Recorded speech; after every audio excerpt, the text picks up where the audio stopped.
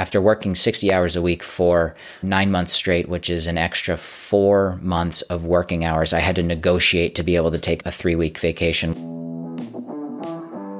Welcome to School of Success, the podcast that will help you reach your goals and become the success story you've always dreamed of. Join us on our journey as we explore the strategies, tools, and tactics needed to build health, wealth, and personal development. Together, we'll uncover the secrets to living life to its fullest with host Brandon Hicks. So let's get started and make your dreams come true.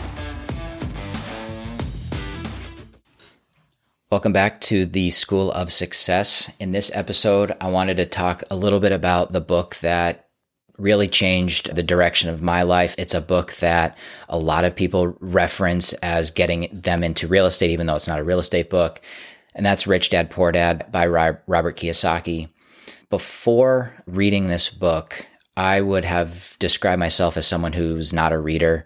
I also would have described myself as someone that's very financially literate. I knew how to budget. I knew how to run a spreadsheet, and I knew how to save.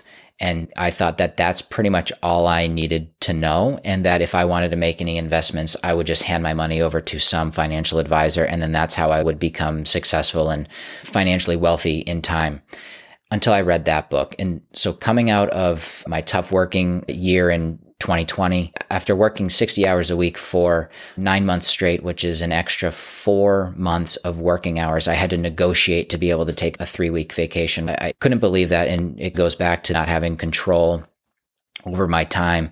I didn't even have control over the vacation that I took after giving all my time for the last nearly a year to the company. I then had to still go and negotiate taking 3 weeks off.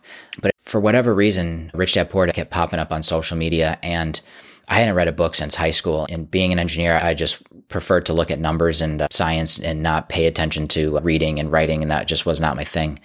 But I was desperate and decided to read that book. And the book just blew my mind. He's got a certain style of writing, which I actually really liked. And he talked about things that I had never heard of before: passive income, assets versus liabilities, financial literacy. Eventually, the second book that he has, The Cash Flow Quadrant, but he talks about what quadrant are you in? Are you an employee, a small business owner, a big business owner, or an investor? And I had never heard of these terms before. Like I said, I thought that I was pretty confident in my ability to figure things out. And I was maybe ignorant, I'm not sure, but I didn't think that I needed to read books. I didn't think that there was much for me to learn there, that I could figure these things out all on my own. And it was a complete wrong way of thinking about that. And so I wanted to just share that with you because, one, it's a great book. I absolutely recommend it. But two, I think it is so important to be curious and to be humble and to realize that there's a lot of information out there that people have figured out over 10, 20, 30 years, and they condense all that information down into a book that costs $10 to $20, sometimes even free.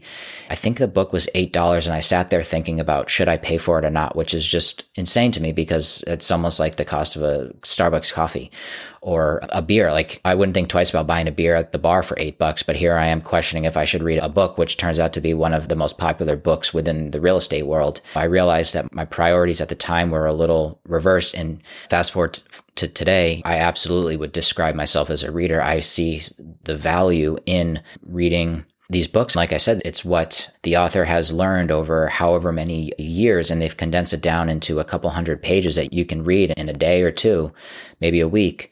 And then you can go implement that and leverage what worked for them and stay away from the mistakes that they had made. Hey, I appreciate you listening to another episode of School of Success. I'm committed to helping others reach their full potential. So if you found value, please leave a 5-star rating and review. With that, we can reach more people and help make their dreams come true.